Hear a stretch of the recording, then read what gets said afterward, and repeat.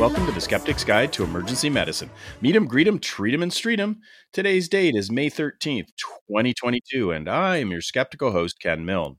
The title of today's podcast is Relax, Don't Do It. Skeletal Muscle Relaxants for Low Back Pain. And our guest skeptic is Dr. Sergey Motov. He is an emergency physician in the Department of Emergency Medicine at Maimonides Medical Center in New York City. He is also one of the world's leading researchers on pain management in the emergency department and specifically on the use of ketamine. His Twitter handle is PainFreeED. Welcome back to the SGEM, Sergey. It's so good to be back, Ken. Thank you so much for having me on the show. I always enjoy doing these episodes with you because pain is such an important thing to talk about because it's such a frequent presentation to the emergency department. And focusing on managing pain, not curing, not eliminating, but managing pain, managing expectations, minimizing suffering is such an important part of our job. Totally agree. Couldn't say better myself. And we were talking earlier, you had a mentee recently on the show. That's correct. Yeah, and she did a fantastic job. It was so great to see these, the future of emergency medicine, I just have to say, looks bright when you are interacting with these talented people that are coming through the system. Amen to that. All right, well, let's get to a case.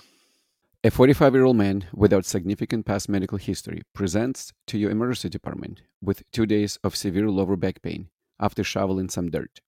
The pain is 10 out of 10 in intensity, gets worse with bending, turning, and prolonged walking. He denies numbness or paresthesias in both lower extremities, as well as bowel or bladder dysfunctions. A heating pad and acetaminophen have not helped with the pain. On physical exam, he is in moderate distress and has prominent tenderness to palpation at the bilateral paralumbar region and intact neurovascular examination. You diagnose him with a lumbar muscle strain and plan to prescribe him a nonsteroidal anti-inflammatory medication while setting expectations. However, the patient wonders if he can give him something that can relax his back muscles and take his pain away.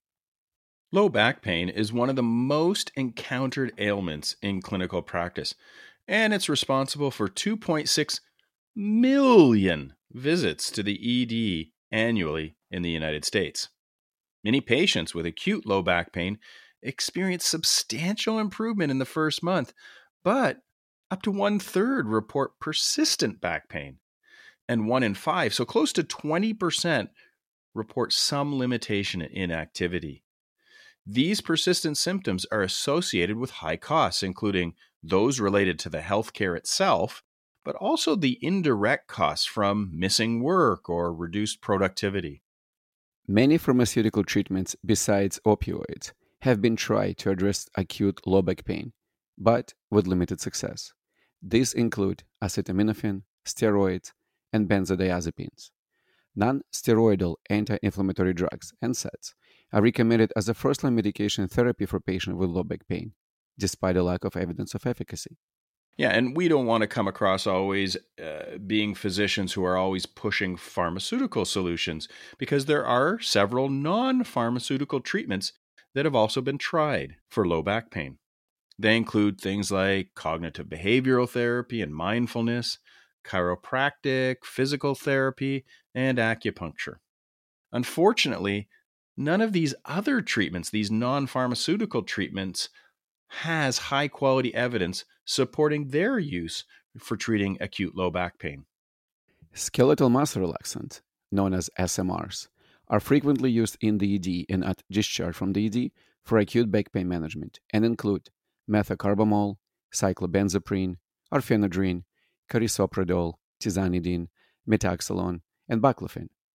Estimates suggest that up to 35% of patients with nonspecific low back pain are prescribed skeletal muscle relaxants, with orphanadrine and methocarbamol being used in more than 250,000 US ED visits for low back pain annually. What a number.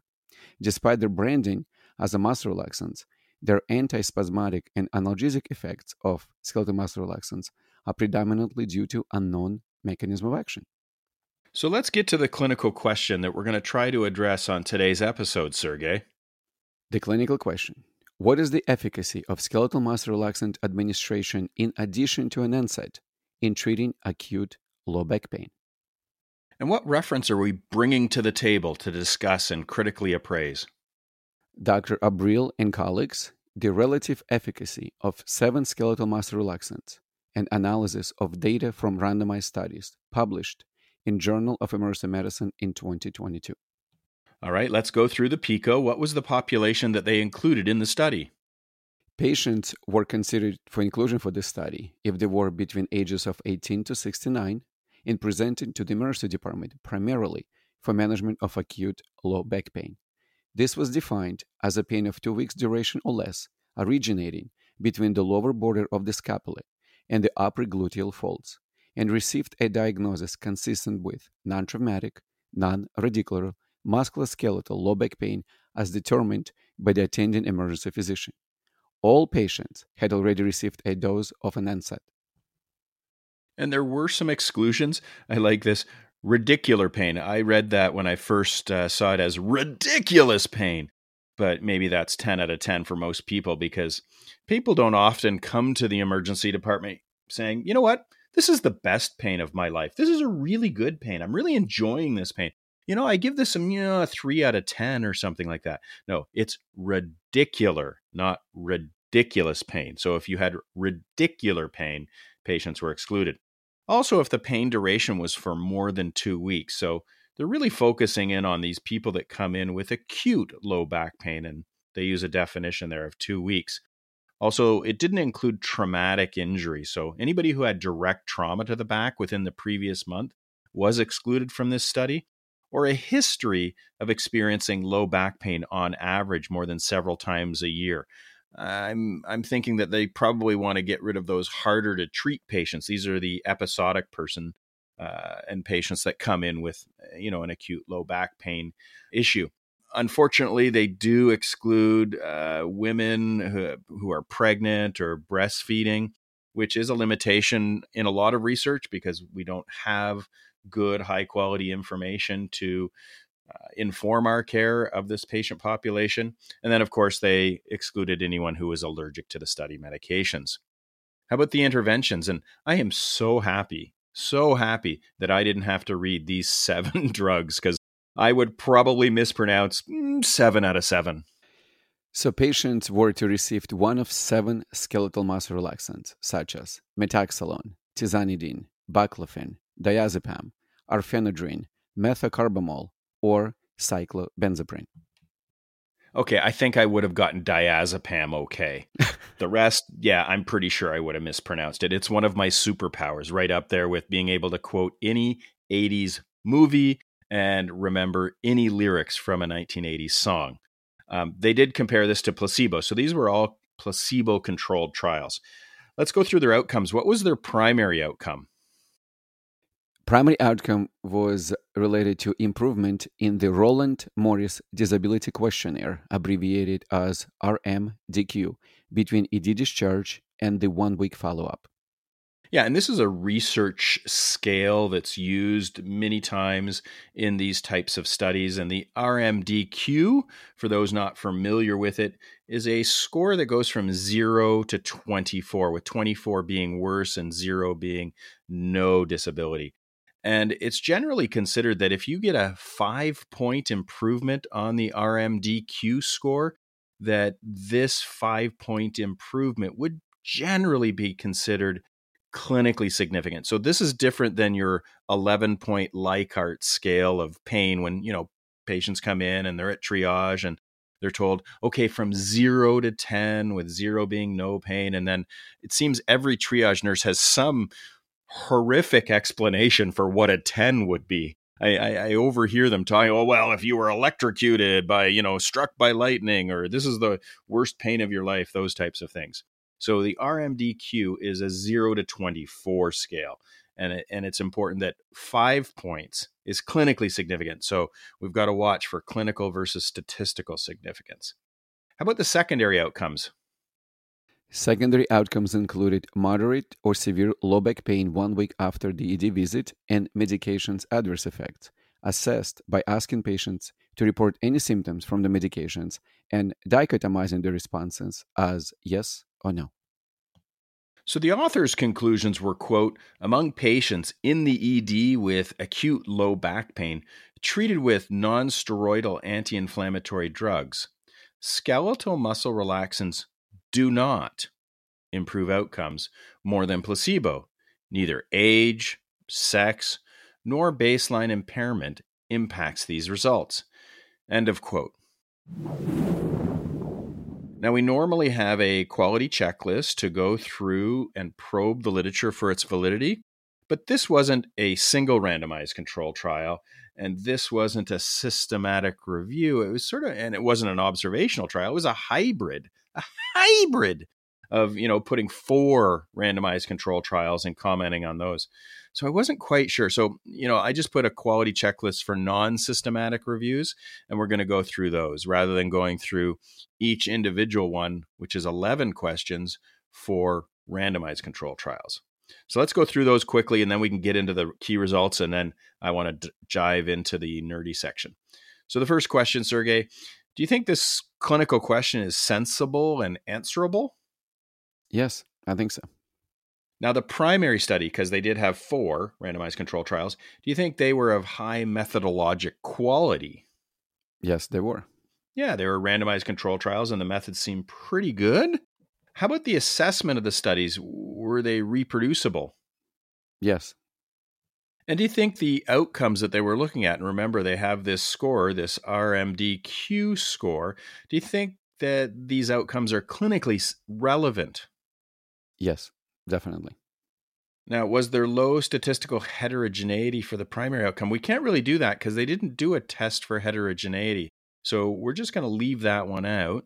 And then the 6th one, the treatment effect, was it large enough and precise enough to be clinically significant? I would say no. All right, so let's get to these results.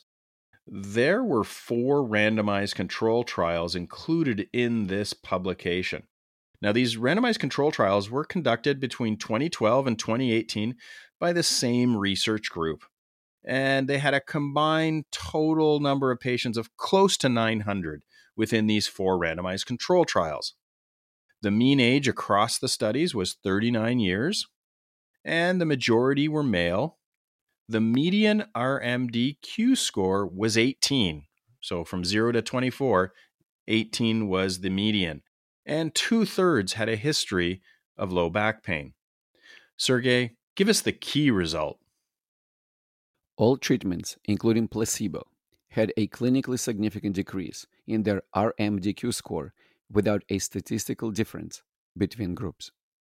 Yeah, I was talking with a resident on shift the other day about this publication, and that I was doing a critical appraisal with you on this, and I sort of teased it out to the resident. I said, "Oh yeah," and we were talking about prescribing skeletal muscle relaxants to a patient with acute low back pain, and I said, "Yeah, they do show they have a clinically significant decrease in the RMDQ," and the resident's like, "Oh wow, great." And I said, and it was equivalent to placebo. Oh. So, what was the primary outcome? The 7 skeletal muscle relaxants and placebo group reported a decrease in their RMDQ score by about 10 points. The between group differences were not statistically significantly different. We will put a table in the show notes with the point estimates and the 95% confidence intervals. Yeah, and not to put too fine a point on it, it's just all 7 of the treatment modalities had a decrease that was double what would be clinically significant. So 10 points. Remember, 5 is that margin of being considered clinically significant on the RMDQ score. But also placebo. Placebo had a 10.5 mean improvement. And there was not a statistical difference between the placebo compared to all 7 of these skeletal muscle relaxants. And when then they probed the data set, the results were similar regardless of the patient's age, the patient's sex, or the baseline severity. However, higher baseline RMDQ scores were associated with a greater clinical improvement. How about the secondary outcomes, Sergey? Regarding pain intensity at 1 week, there was also no statistically significant differences among the groups, with a p-value at 0.93. Adverse medication effects were more common with cyclobenzaprine than with placebo, with a p less than 0.01. All right, I've been waiting to do this. Sergey, let's talk nerdy. You're the pain-free ED guy, so let's talk about 5 points that we wanted to highlight from this publication that included 4 randomized control trials and 7 skeletal muscle relaxants. Sure. So first point, not a systematic review meta-analysis. This publication was a planned analysis of 4 randomized clinical trials looking at 7 different skeletal muscle relaxants, with a total of 887 patients included. All 4 of the RCTs had the same principal investigator, Dr. Friedman, and he was the senior author on this manuscript. Dr. Friedman has contributed greatly to the area of pain management in the ED and beyond. The analysis was not a systematic review meta-analysis, nor did the authors claim it to be such. The team presented the results of their 4 randomized control trials. Now, a more comprehensive study would have been to conduct a systematic review using, the PRISMA guidelines, and this would have included an exhaustive search of the world's literature without language restrictions and of the gray literature. Some of these 4 randomized control trials may have been captured in that search depending on the inclusion and exclusion criteria. Point number 2, statistical analysis. The authors performed a reasonably robust statistical analysis of their data. This was beyond the baseline characteristics of age, sex, RMDQ score, and type of skeletal muscle relaxants that were recorded as a mean with a standard deviation, median with interquartile range, or frequency with percent when appropriate. Yeah, their analysis included an ANOVA to determine if the between group differences measured on the RMDQ were statistically significant. Now, as a reminder, there was no statistical or clinical 5-point change difference between the 7 skeletal muscle relaxants or placebo. They conducted a linear regression model to determine if there was an association with age, sex, baseline RMDQ severity, and history of back pain with that primary outcome. They also performed 2 logistic regression models with detailed explanations of the variables. Point number 3, age restriction. None of the 4 randomized clinical trials included patients over the age of 69. This is very important to remember because this older cohort of patients is generally at much greater risk of adverse events from medication with sedative side effects. Yeah, I've been sensitized to this issue of geriatric emergency medicine from my BFF, Dr. Chris Carpenter. So any potential benefit of this treatment, which was not demonstrated in this publication, would need to be weighed against the potential harms. Now, the harms in a geriatric age group could be more serious. As an example, skeletal muscle relaxants could lead to more falls because of the sedative nature. Falls are the most common cause of traumatic injury, resulting in older adults presenting to the emergency department.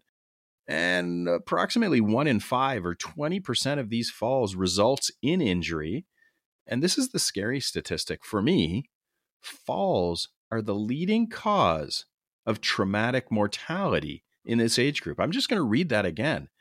A fall are the leading cause of traumatic mortality, not morbidity, mortality in this age group. Point number 4, placebo effect.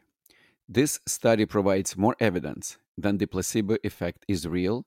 It can be clinically significant. The mean improvement on the RMDQ score was 10.5, which is more than double what is considered clinically important. It demonstrates how easily patients can be fooled and how we, practicing ED clinicians, fool ourselves thinking that the treatment provided works, in quotes. Skeletal muscle relaxants were just as effective in lowering RMDQ score as placebo. We also need to consider ethical considerations of knowingly prescribing a placebo in clinical trials or clinical practice. And the final and 5th point that we wanted to discuss was about nihilism. I have to admit, reading the literature about low back pain, it is really hard not to become nihilistic. There is such a serious lack of high quality evidence demonstrating clinical improvement to inform our care. And this includes both pharmacological therapy, which we had talked about, steroids, NSAIDs, and acetaminophen, but also the non pharmacologic therapies like chiropractic, acupuncture, massage, and physical therapy. We try to be positive skeptics, scientific skeptics. We want to discover things, we want to know things, but I really do have to guard against becoming nihilistic when I am considering the literature for acute low back pain. All right, Sergey, now it's time to comment on the author's conclusions and compare them to the SGEM's conclusions.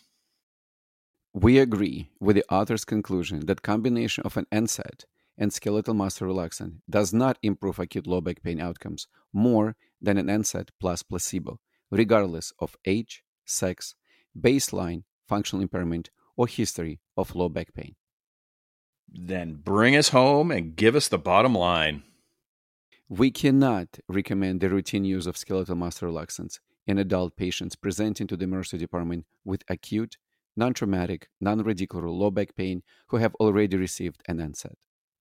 All right, and can you resolve that case you presented at the beginning of the episode? Be happy to.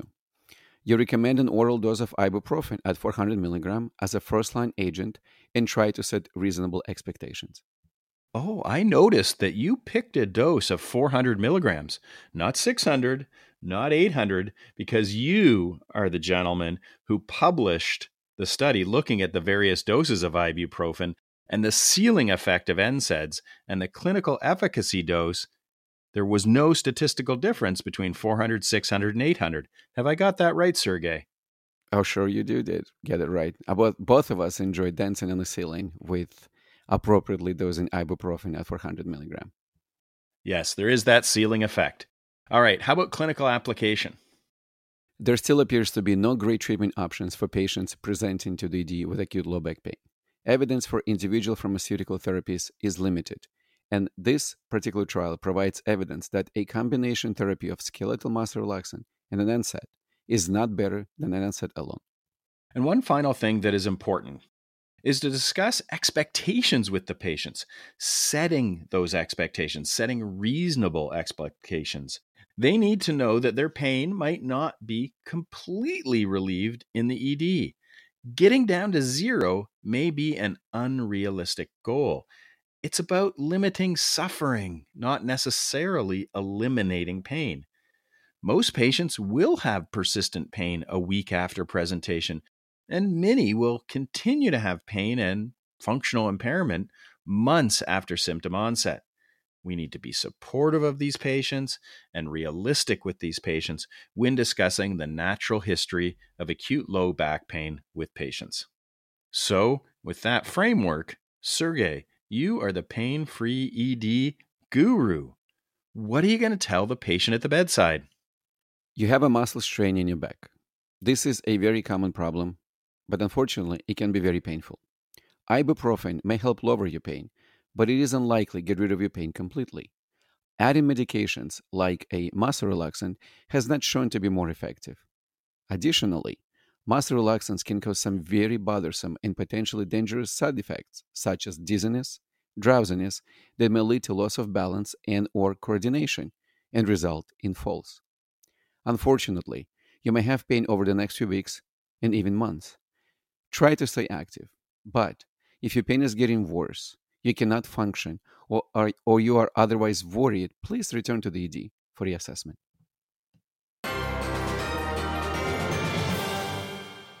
All right, it's time to announce the Keener contest winner from last episode, and that was Dr. Daniel McCullum, who is an Associate Residency Director at AUMC MCG Department of Emergency Medicine. He knew the bones in the fingers were thought to resemble a row of Greek warriors ready for battle. So Aristotle called them phalanges, Greek for meaning a close-knit roll. I'm wondering, Sergey, what did you bring for this week's Keener contest question? Question: what is the name of the earliest non-muscle relaxant used by natives of the Amazon basin and South America as a poison put on the tips of the arrows that produced death by skeletal muscle paralysis? Ooh, a good question. So if you know the poison, which was actually a muscle relaxant that was put on the tips of the arrows of the natives in the Amazon basin in South America, then send me an email to the sgem@gmail.com with Keener in the subject line. The first correct answer will receive a cool skeptical prize. Well, thank you, Pain-Free ED, otherwise known as Sergei Motov, for coming back and being a great guest skeptic. My pleasure. The SGEM, always happy to be here and discuss amazing clinical topics with you, Ken. Thank you for having me. And now I will get you to read the SGEM tagline, and you can do it this time in whatever accent you feel comfortable doing. I use my own. Well, I love. We were before we were recording. I was saying how much I love Sergei's voice because we have such generic voices, on podcasts. Not just specifically this podcast, because I like to get guests from around the world.